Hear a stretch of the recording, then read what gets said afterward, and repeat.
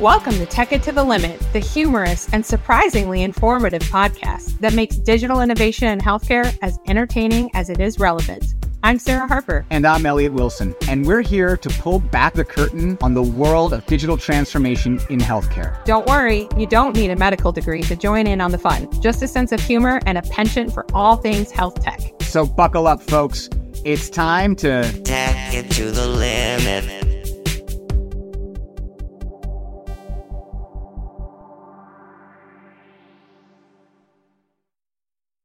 What's up, Elliot? What's up, Sarah? It is November. Welcome back to Tech It to the Limit. Tech It to the Limit? Yeah, welcome back. And it's Movember for those of you that grow facial hair. It is Movember. It's also No School November. Oh, yeah, right. When are they in school again? They get off so many days in November. It's ridiculous. I love November for many reasons, but I can't move on from the previous month without acknowledging my favorite dress-up day of the year, which is Halloween.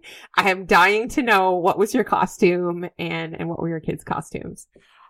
So I will happily tell you what the girls were. My oldest dressed as Princess Poppy from Trolls. Okay. So she got to play around with face paint and body paint. So she was pink from head to toe. Nice. And had amazing pink troll hair. And I don't know if you're familiar with the Trolls franchise, mega franchise. I can still smell the plastic from my childhood. Well, I mean the recent one, sure. With Justin Timberlake. Oh, shaking it. I can't stop the feeling. Yeah. But my youngest daughter went as Branch, the Justin Timberlake character nice. From Trolls. Oh my gosh, so I love the group costume. I have pictures of the two of them kind of trolling it out. But for me, I went as a tired, nearly 40-year-old for Halloween. That's amazing. I think I nailed it too. I nailed it. Yeah, I got the makeup just right. Are you still wearing your costume? That's what I'm saying. Like, the costume is very versatile. Yeah, totally. It's the every dad costume. That's right. Well, my eldest went as Matilda, which made me so happy that this wonderful novel by Roald Dahl, which happens to be my favorite childhood book, is sort of experiencing this resurgence with the musical and everything. And I'm still loyal to the Danny DeVito movie version, because I'm a little elder millennial, as we like to say. It was made for millennials. That's right. And then my youngest, he kind of did a 180. He initially designed his costume to be a robber. He wanted to be in all black, carrying a pillowcase full of candy. But then he switched and he became a SWAT officer. So I'm like, all right, that is like, wow. Talk about flip-flopping, election season. He had a great time though. I did not dress up for trick-or-treating, but I dressed up for a party the weekend prior. I was Ted Lasso. I mean, shocking, I know to you, because I never watched that show. No, it's surprising. But I did get many compliments. No free beers. I was kind of shocked by that. But I even had like a real hair mustache. It was pretty tight. What kind of hair mustache? A real hair. Like human hair? I think it probably came from Where did you get troll. This hair it probably mustache? Came from a troll. Anyway. Oh, that's awesome. I love Halloween. Me too. Well, anyway, speaking of kids and No School November, I think we're planning on taking people back to school today, aren't we? Yes, we are going back to school today. We're going to talk about two of how we met, which is at an academic conference, kind of making the case for building the evidence base for digital transformation in healthcare, and how do we go about doing that at our various organizations. So excited to talk to you about this. I met you at a conference, therefore all conferences are valid and amazing. My favorite. Something's wrong with your logic, right? I think that might be a fallacy or two. That is so true. That's like a hallucination, right? No, I love conferences because, it's an opportunity to nerd out, like big time for people like us. And it's an opportunity to dress up and put on your best suit and really, just feel powerful. Or in my case, my favorite graphic tee. Yeah, there you go. I'm like, what is he going to wear on the plane? Can't wait to see it. But it's an opportunity to build connections with our peers across the ecosystem. And that leads to cross-pollination of ideas between different stakeholders in the industry, across provider organizations. I work for a provider organization, and just sort of, it's an opportunity to brainstorm, to forge partnerships, to innovate on care delivery models and, new technologies, and really ultimately make a healthier, stronger system. So I love conference travel, and I'd love to hear what you think about it. Well, conference travel is fantastic, or I like to call it corporate tourism. Nice. Well, first of all, it's fun. Yes. Right? Part of the draw of these conferences, the people that put them on, the event producers of, they design them to be engaging and fun, and, usually they are, and that's a good thing. Because that makes you want to come back, and it creates a vibe. And what I think is really interesting about conferences is that different conferences have different cultures to them. So, for instance, the HIMSS National Conference, it has a very different culture, and it's a very old school kind of health tech culture at a HIMSS conference, very traditional feeling. And then you have a conference like the ATA conference that is much more research-based conference, or evidence-based conference, which is a little bit dissimilar from, let's say, a health conference, which is very big ideas and splash and change making and what's the future look like, and a lot of glitter, tons of unicorns, bright fluorescent colors. So that's what I kind of like about conferences too, is that they each have their own culture and ergo have different experiences that come out of them. And I think that's really neat. Yeah, absolutely. Speaking of what comes out of conferences, for me at least, it's that collaborative piece and that learning. And it's a push, especially the ATA conference and UGM. And AMIA is another one that I attend in my field, the American Medical Informatics Association. It's an opportunity to showcase what you're doing at your institution and get peer review, right? Get feedback from your peers across the industry. So a lot of these conferences will have an opportunity to submit an abstract, and that eventually will lead, the goal is to a publication in a peer-reviewed journal. So kind of segueing into that portion of our back to school segment, I obviously work for an academic medical center. Many folks that follow me on LinkedIn know that. I'm not familiar with it. I'm not familiar with the institution. You know where to go.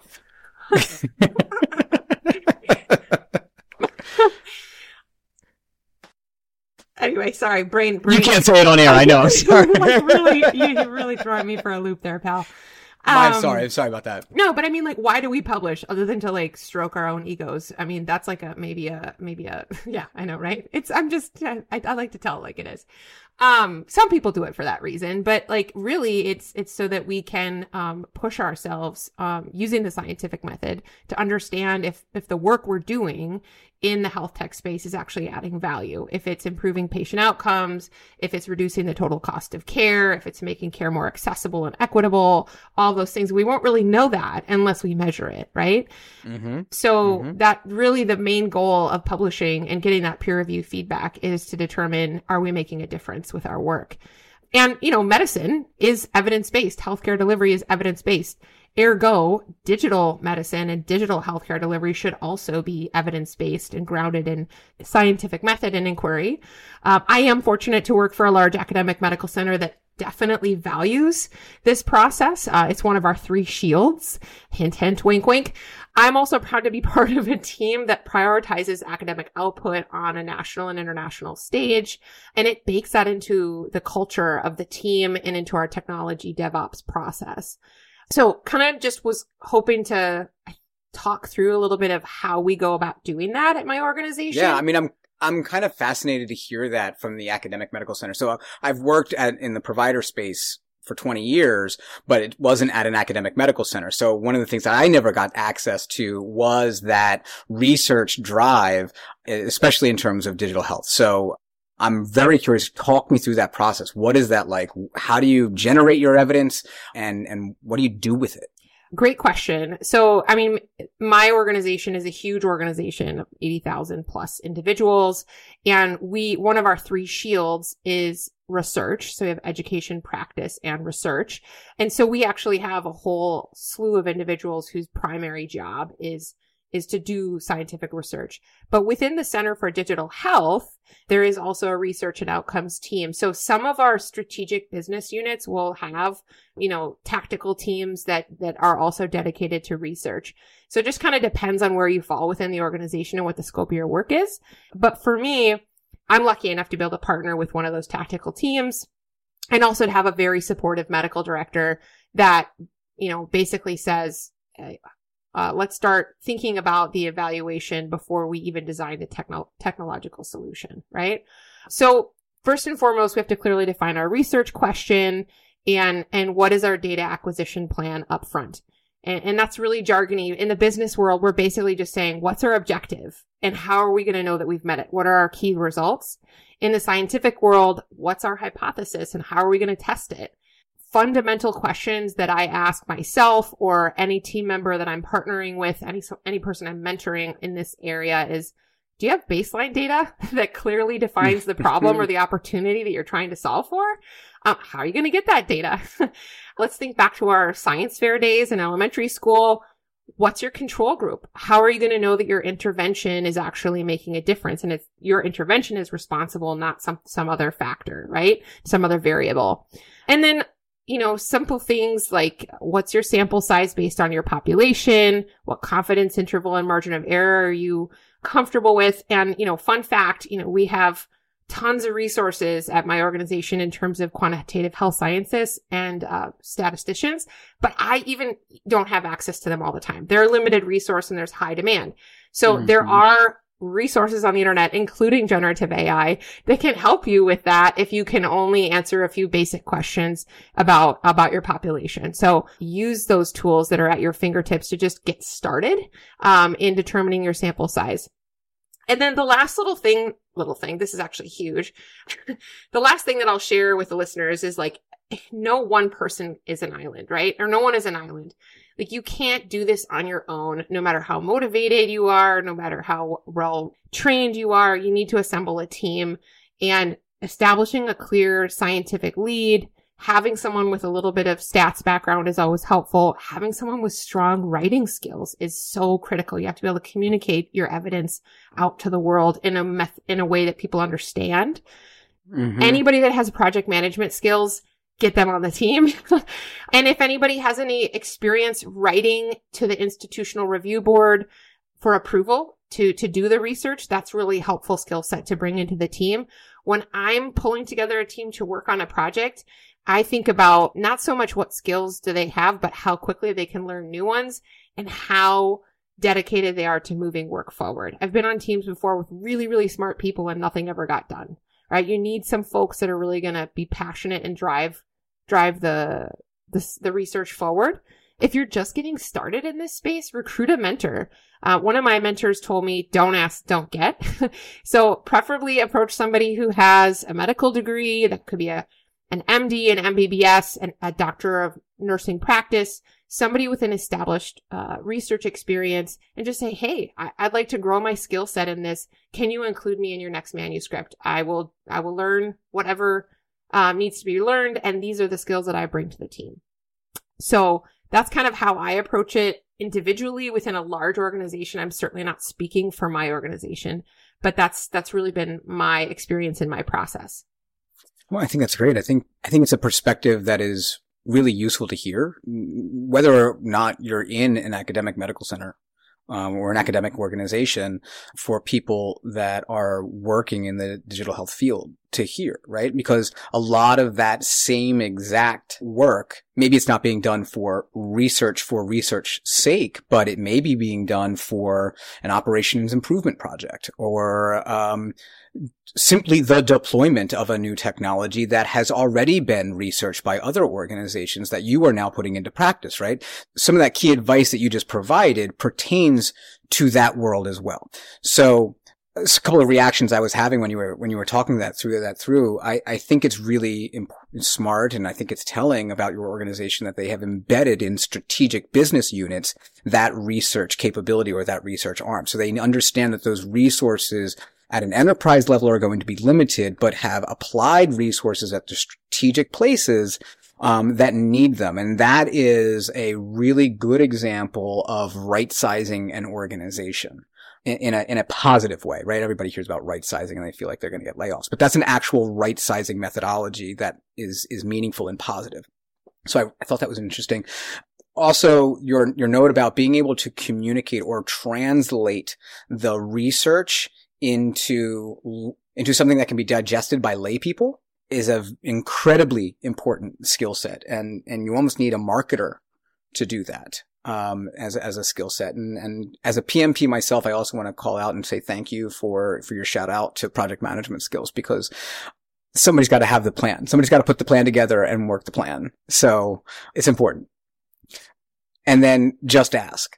Find somebody and just ask to be a part of it. I mean, I would be petrified to ask to be on somebody's manuscript, to just go up to somebody and be like, hey, I want to be on your next research project. I don't care if I got to pour coffee, but I would like that takes courage to do. And I applaud you for calling it out and just say, just do it. Just do it. Take that step. I've never been told no. Now, granted, I work at an institution where this is baked into our culture, but I've never gone up to a physician and said, hey, I'd like to learn from you. And they've said, well, I don't have time for that.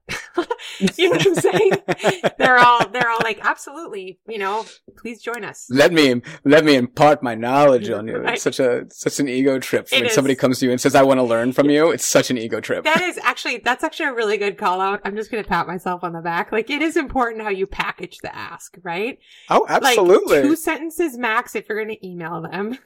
Or, take them out for a coffee and stroke that ego and then say, hey, I'd like to be on your next project.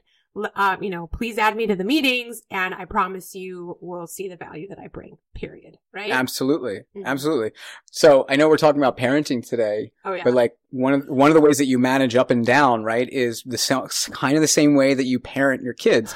Well, at least I do. You have 2 buckets that need to be filled, a belonging bucket and an importance bucket. Mm. And when you're managing up, you need to fill that importance bucket. Yes. And when you're managing down or even managing around, you want to be filling the belonging bucket.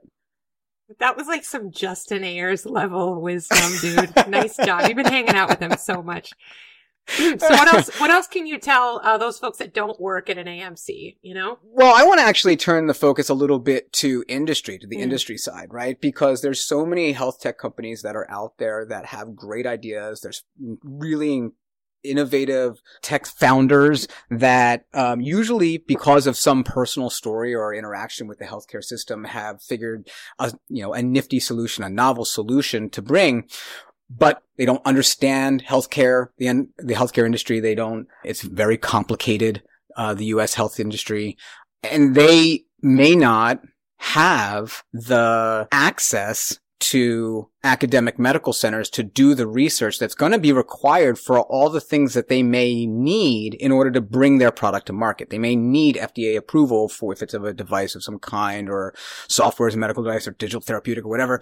So they may not have the access to those institutions that can really take on the clinical research that they're going to need.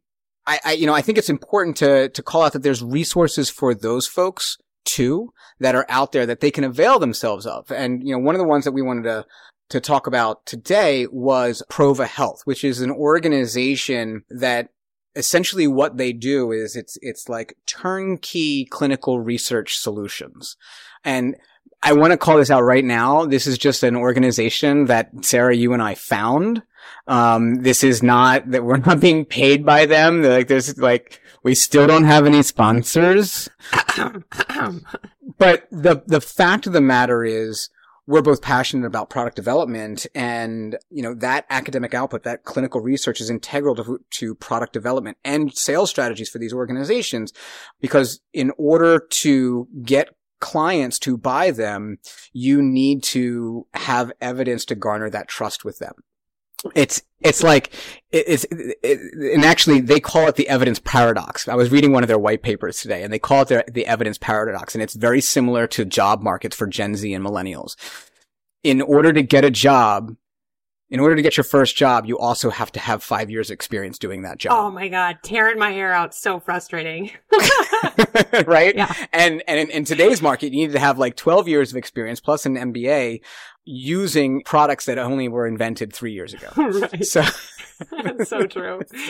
So anyway, off my soapbox a little, but there's this evidence paradox that in order to sell your product, you need evidence, but in order to get evidence, you need to sell your product. Mm-hmm. And that is extremely difficult. So enter organizations like Prova Health that are there to help organizations create clinical research design strategies and put that research together and execute on that strategy so that they have that to bring to their potential clients. Mm-hmm. So, I encourage everybody to to look up one of their recent white papers. It's Trust Through Evidence is the title of the white paper. And they talked about different kinds of evidence throughout the product lifecycle and what kind of evidence you need at your like earliest MVP stages, like the ability to test and bring evidence back around the model that you're creating, right? Internal and external testing on data sets to see if your model makes sense. Mm. And then also just as important further down the line is evidence around that model in use as part of a solution. Does your solution that you've created based off that model do the thing that it says it was going to do in the real world? Like, so, real world evidence based. So the questions that they help people work through, and I'm actually going to just kind of read them here. Like, is the solution addressing a real clinical or operational problem? Or, is it just kind of a cool widget? Hint, if the answer's no, you need to go back to the drawing board. Figure out your pivot. Yeah. There you go. Sorry. Pivot.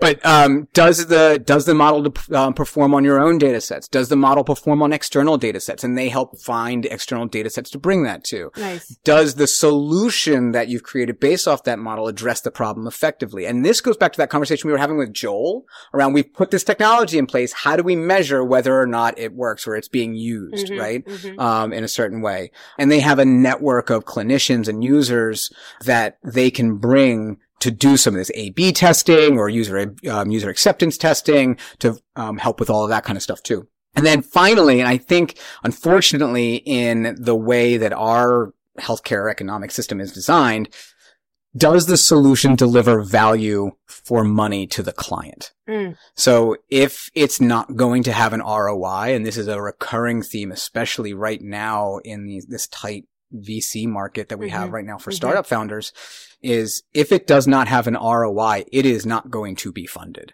Period. Right. End of story. And that's not unique to healthcare. No, it's not. But what is unique to healthcare is the pandemic that flooded the market with VC money. Yeah. And other industries too, but they were just flooded and everybody was drunk on all of this money developing all kinds of different solutions that didn't necessarily need to have an ROI at the time that it was deployed.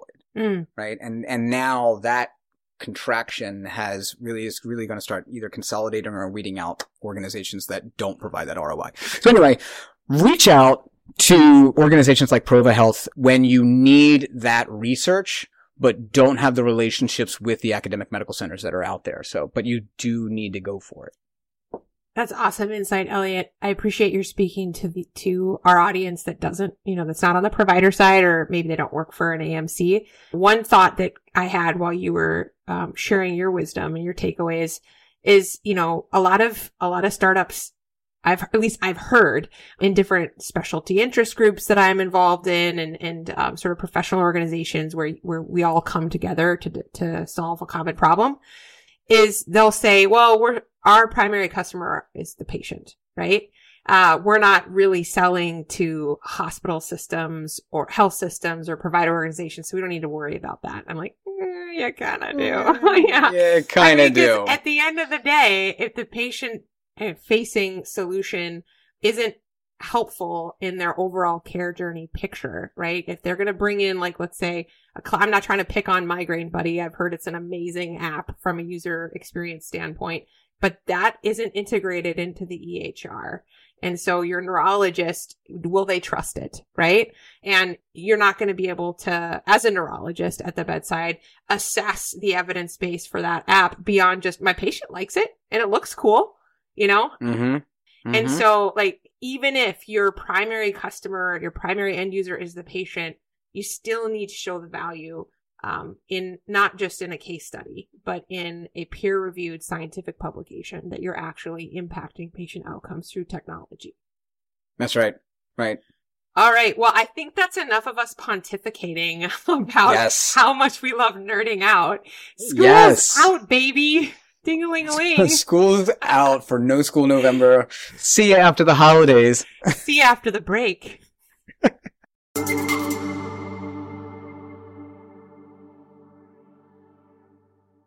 To all the brave souls in the parenting trenches, where the daily scavenger hunt includes finding items in unexpected places, like the nostril nook of your toddler, fear not, champions of child rearing. Say hello to Snout Scout, your new ally in the quest against pint-sized explorers turning their facial features into storage units. Snout Scout is more than just a product. It's a revolution in the unearthing of toy soldiers from nasal bunkers and cereal from the ear silo. Bid farewell to the parental rite of passage that involves explaining to a bemused doctor how a raisin ended up lodged in a nostril. With Snout Scout's cutting-edge guidance system, you'll navigate these incidents with the skill of a seasoned spelunker. Simply activate Snout Scout with a touch, and you'll have a safe extraction plan faster than you can say, "Sweetie, marshmallows don't belong there." Let the old days of frantically Googling, "toddler put crayon up what?" be as gone as yesterday's diapers. Snout Scout is here to elevate your extraction game to expert level. Join us in the era of parenting where the only digging you do is in the sandbox. Get your Snout Scout today and turn those oops into ahs and oh no's into all dones. Head on over to www.extractionpro.com to grab your very own Snout Scout, because when it comes to keeping adventurous tots out of trouble, we've sniffed out the solution. Snout Scout. Find it, fetch it, and get back to the fun.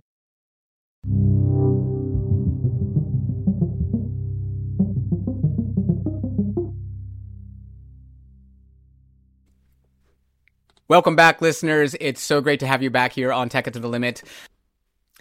Now that we're done with the serious part of our monthly podcast, we're here to have some fun, and we thought we would try and do something a little bit different on this episode. We're not going to play a game. We've decided that we're too evenly matched for another game right now. We need to go back to our respective corners and cool it and maybe do something a little bit more fun and collaborative. So we realize that we are both parents, elder millennial parents of young kids, and we are finding some of the same struggles that all parents have found. But since we are health tech nerds, we thought, what would happen if we tried to use our favorite generative AI, ChatGPT, to help us create tech solutions to some of our fiercest parental pain points.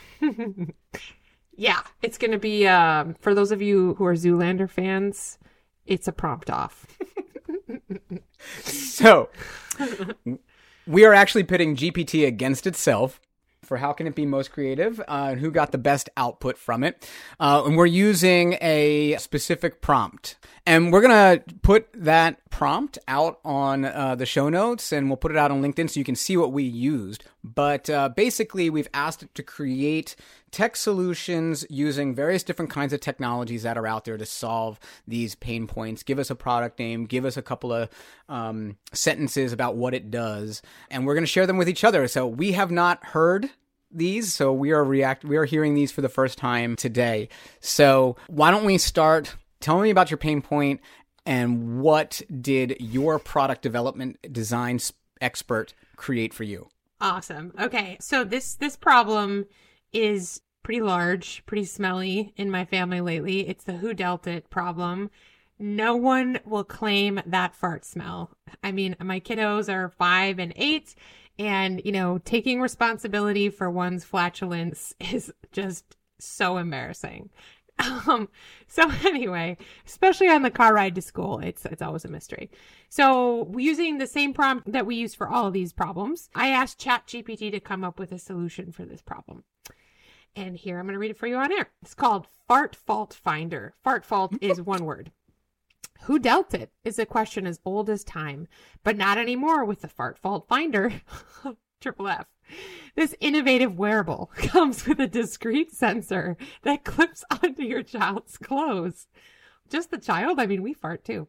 Anyway. Seriously. Using a combination of sulfur compound sensors and machine learning, it analyzes the ambient air and sends a silent alert to the parent's smartphone app with a timestamp.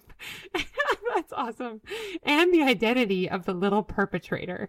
Oh, buggers. Yes. The app comes with fun graphics and a leaderboard to add a humorous spin to the natural bodily function, promoting an open and shame-free dialogue about digestion and health. With Fart Fault Finder, the mystery is solved and the air is cleared, literally. What? That is amazing. That's so great. Oh, I love ChatGPT so much. I think it's funny though, because like in my family, like we're very, we're very proud. It was me. Yeah. Like there's no, we claim our farts in this family. Do you think it's like a Minnesota versus Jersey culture kind of thing? I wonder if it's a Midwest East Coast thing. Yeah. Minnesota nice and Minnesota, bashful. And New Jersey's used to smells. Yeah, there you go. Lots of sulfur in the air. All right, Elliot, hit us. That's amazing. Hit us with your pain point and what did ChatGPT come up with to solve it? All right. So one of the problems that I have almost daily in my house is my eldest child, who is a fashionista. Her outer layer of clothing is always on point, and she's been dressing herself since she was 2. The downside of that is the underlayer of clothing. We don't ever know what's going on there. And my pain point is that my problem statement that I put together for the product designer was that I never know whether my child has put on underwear until it's too late. Awesome. This is awesome. Whenever that too late may be. Okay. Like squatting down in the middle of Lowe's. Are you wearing underwear? Sir, we're going to have to ask you to escort your child out of the store. Sitting down at the booth at the diner. Didn't you put on underwear? So I asked our product design specialist to provide the answer for that, and it came up with the Check My Drawers augmented reality game. Yes. Making mornings fun with Check My Drawers AR game. Transform the mundane task of getting dressed into an interactive augmented reality game. Using a smartphone or augmented reality glasses, children are guided by a cartoon character to collect their clothes for the day, earning points for each item. If they skip the underwear, the character that reminds them with a giggle. Don't forget the secret layer. Ensuring parents... Boy. Sorry. It's terrible. Sorry. Ensuring parents that everything is in place. I love the gamification of the problem. Like, very age appropriate way to engage a child in solving their own base layer gap. Yeah. I'm sorry. It didn't provide me stage directions to use that voice, but I thought it worked. It was really on point. Better than your Hertz, honestly. Much better. All right. I'm going to roll into my next problem statement. So it's arguable whether it's the kid's problem or mine, but those of you that know me and know that I have a potty mouth and ergo, my children swear in public. So my problem statement that I prompted ChatGPT with was, how do we solve for kids who swear in public and embarrass their parents because their parents have potty mouths at home? And here's what I came up with. It's the Swear Sweeper Band. Kids repeating bad words can be quite the public spectacle, but not with Swear Sweeper Band. This stylish wearable for kids uses natural language processing to detect and respond to swear words. When a banned word is spoken, the band vibrates, Oh, that's interesting. When a banned B-A-N-N-E-D word is spoken, the band B-A-N-D vibrates, and a voice, which is customizable to sound like their favorite superhero, gently reminds them to use power words instead. The companion app for parents tracks progress and offers positive reinforcement tools. It's like having a polite little conscience on your wrist. Encouraging manners has never been more adorable with Swear Sweeper, cleaning up language one word at a time. You know, that just seems unfair. Like, it's not addressing the root cause, right? It's a Band-Aid solution, literally. Yeah. It's a Band-Aid. Yeah. It's a Band-Aid. All right, so fail product design expert. Yeah. How could you? You're fired. All right. My next pain point is something I have to deal with both of my children. And they've written children's book about this. My kids will not eat the food that I put in front of them. Did they ask for it? It doesn't matter if they've asked for it. In fact, they'll specifically ask for it. The other day, my daughter, bless her soul, asked for a toasted bagel, bacon and cheese egg sandwich. Yum. For breakfast. How sophisticated. Right? How New York. I could live without the egg, but people like egg, and my daughter's one of them. And that's weird, but it's fine. Rare. She has good qualities too. So my husband goes through the machinations of making this thing, and then he puts it on her plate, and she sits it in front of her. She takes a bite and says, "I'm full." And she sat there and watched him make it for the last 20 minutes. You fools. So I'm like, and you know what? It's like, fool me once, shame on you. Fool me twice. Wait. I can't get fooled again. You won't get fooled again. Oh my gosh. So I asked the product development specialist for an answer, a solution, and it came back with the Bite Buddy Bot. Bite Buddy Bot. The Bite Buddy Bot, your kiddo's new pal for mealtime motivation. The Bite Buddy Bot. This tabletop robot engages your child in conversation. All right, right there, it's already got my money. Using natural language processing, praising them for each bite, which is what they want, and telling whimsical stories that progress with the meal. So the more you eat, the more the story progresses. Okay, this seems like it could lead to another problem. With its built-in camera and AI, the Bite Buddy Bot also plays interactive games that can only be won by eating. So say goodbye to mealtime struggles and hello to a chatty companion that makes every bite count. Very nice. I don't know if Michelle Obama is going to invest in this. You know, it kind of goes counter to her whole like healthy kids campaign. I mean, it's only going to make you eat what is on your plate, right? So those decisions are up to the parent. Right. What goes on the plate. Honestly, this is talk about problems for parents and not for kids. So my pediatrician was like, here's my suggestion. You decide what goes on the plate, and they decide how much of it they're going to eat, and just leave it at that. Right. They're not going to starve. And then don't cave. And that's the hardest part. Right. Ugh. Okay, I just came up with a brilliant next segment, like a sequel to this segment. We'll have to figure out when it's going to air. But we ask our kids to come up with problems that they have with their parents. We ask our product design specialists for solutions. Right? Because you're right. This is very parent focused, right? I mean, the kids, yesterday my daughter said to me, "Do your parents ever embarrass you?" And I said, "Yeah, all the time." She goes, "Okay, good." And I'm like, "Why did you say that?" And she goes, "Oh, you embarrass me all the time." And I'm like, "What?" You know, walk right into that one. Oh, see, another Midwest East Coast thing. I intentionally try and embarrass my kids. All right, give me your last parental pain point. Getting out the house on time with all our and no yelling or punching. God, it's so hard. It's so hard to get out of the house. It is so hard. Okay, so the Ready, Set, Go Bot is what my product design specialist came up with. Say goodbye to the morning madness with Ready, Set, Go Bot. This peppy little home robot integrates with your family calendar. Ooh, I like that. Predictive analytics and a sprinkle of humor to keep everyone on track. It uses NLP, aka natural language processing, to delegate tasks like time to pack your math book, Munchkin. And its computer vision ensures that no essential item is forgotten. Oh, hallelujah. Yeah. If tensions arise, which is inevitable, it plays pre-recorded motivational quotes or jokes in the voice of your child's favorite cartoon characters.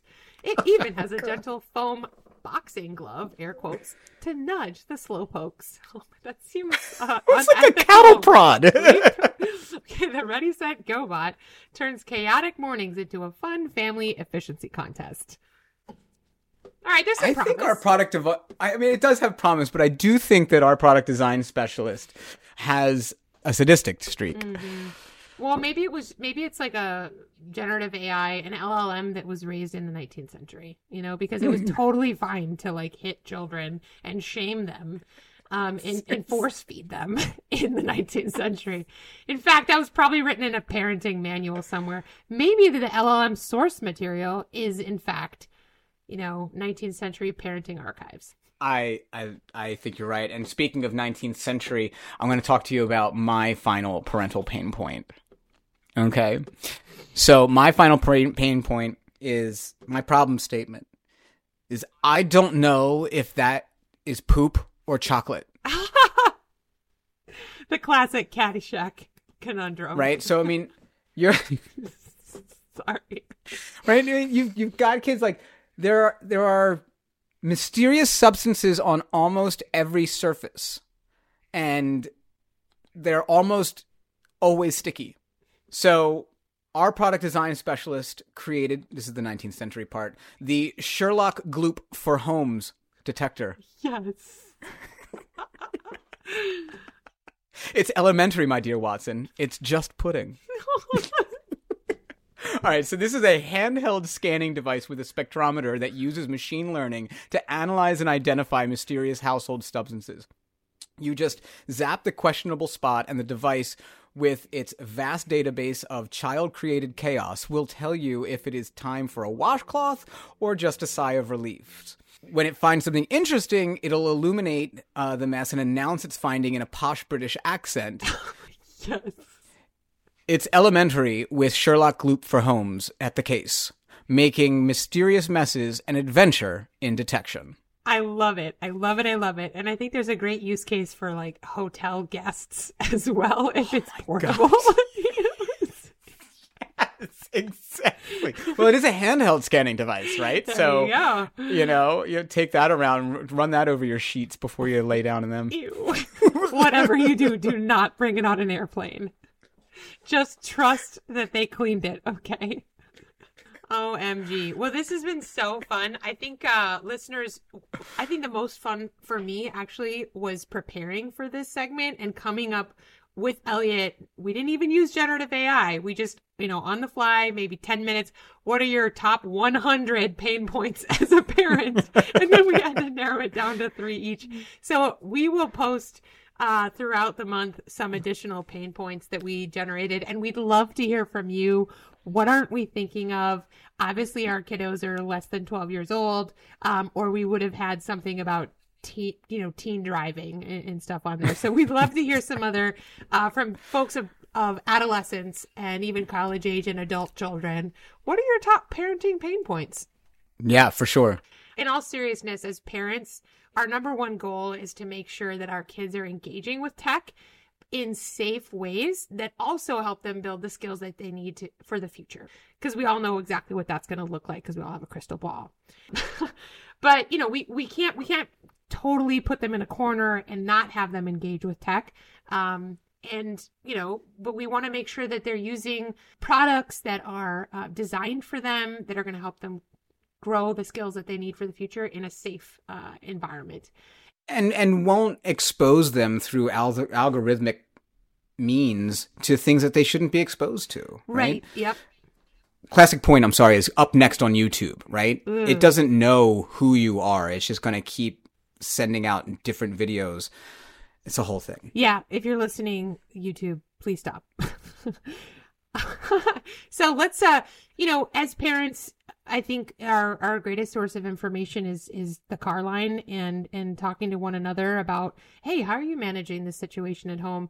So we thought we'd just plug a couple of reputable sources for information around how to keep kids safe when they're engaging with tech. And we'll include these links in the show notes, but wanted to plug tips for parents in the digital age on healthychildren.org, which is a website that's maintained by the American Academy of Pediatrics. And then also a recent article published in the New York Times called How Parents Can Talk About AI and ChatGPT with Their Kids. You do need to be talking to them about it and learning together. And we all know that parenting is a hands-on experience, even when it comes to tech. So hope you'll check out those resources and hope you find them helpful. And please share on our LinkedIn page if you have other reputable sources that would kind of help parents navigate this digital transformation that we're going through. Awesome. And stick around for this message from our sponsors.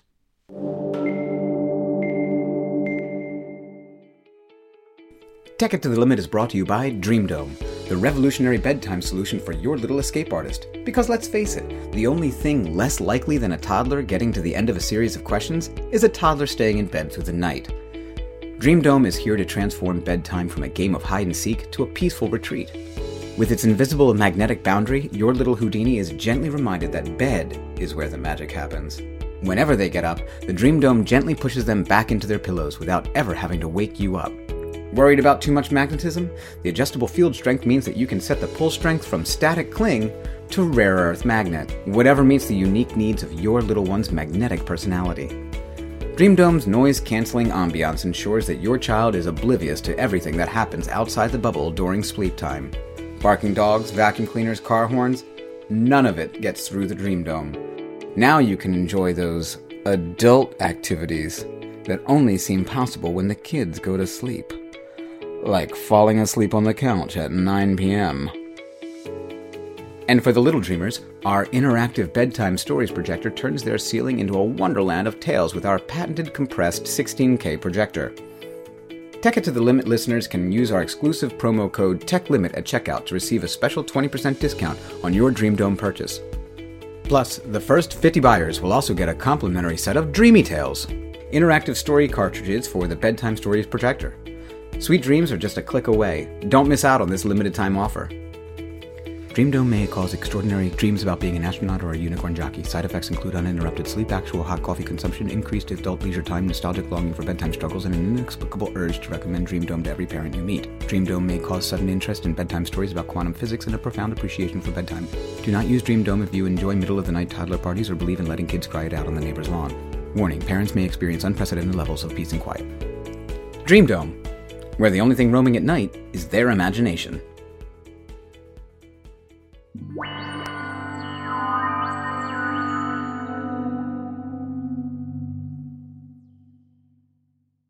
Well, that's our show for Tech It to the Limit for this November.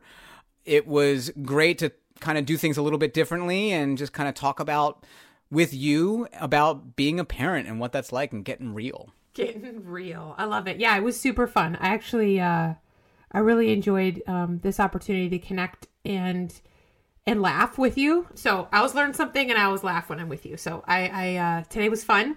And I just wanted to put a plug in for our December episode. We're going to have a very, very special guest on the show, Mr. Ed Marks of Marks Advisory. Ed has more letters after his name than a can of Campbell's alphabet soup. So highly qualified expert individual is going to be talking to us about what he thinks is going to be on the landscape for 2024 in the health tech industry, and we'll probably plug his new book that he's writing with Chris Ross. I'm just going to guess, since they're besties. Yeah, maybe. I don't know. He doesn't really do that sort of thing.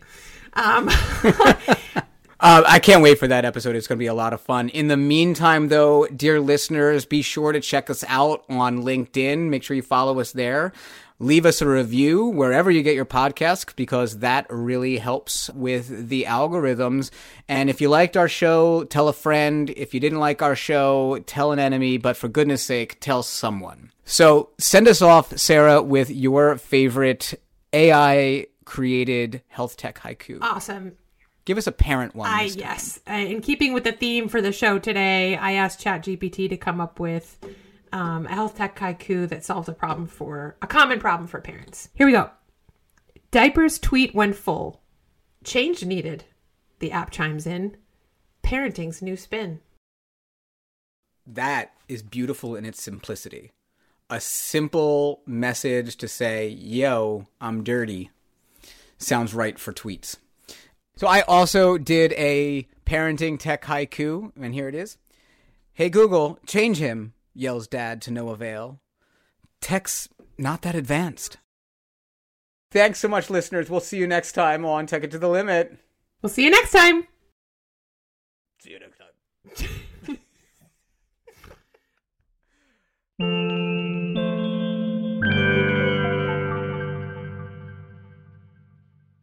Tech It to the Limit is produced by Sarah Harper and Elliot Wilson in consultation with ChatGPT. because they are masochists and also don't have any sponsors.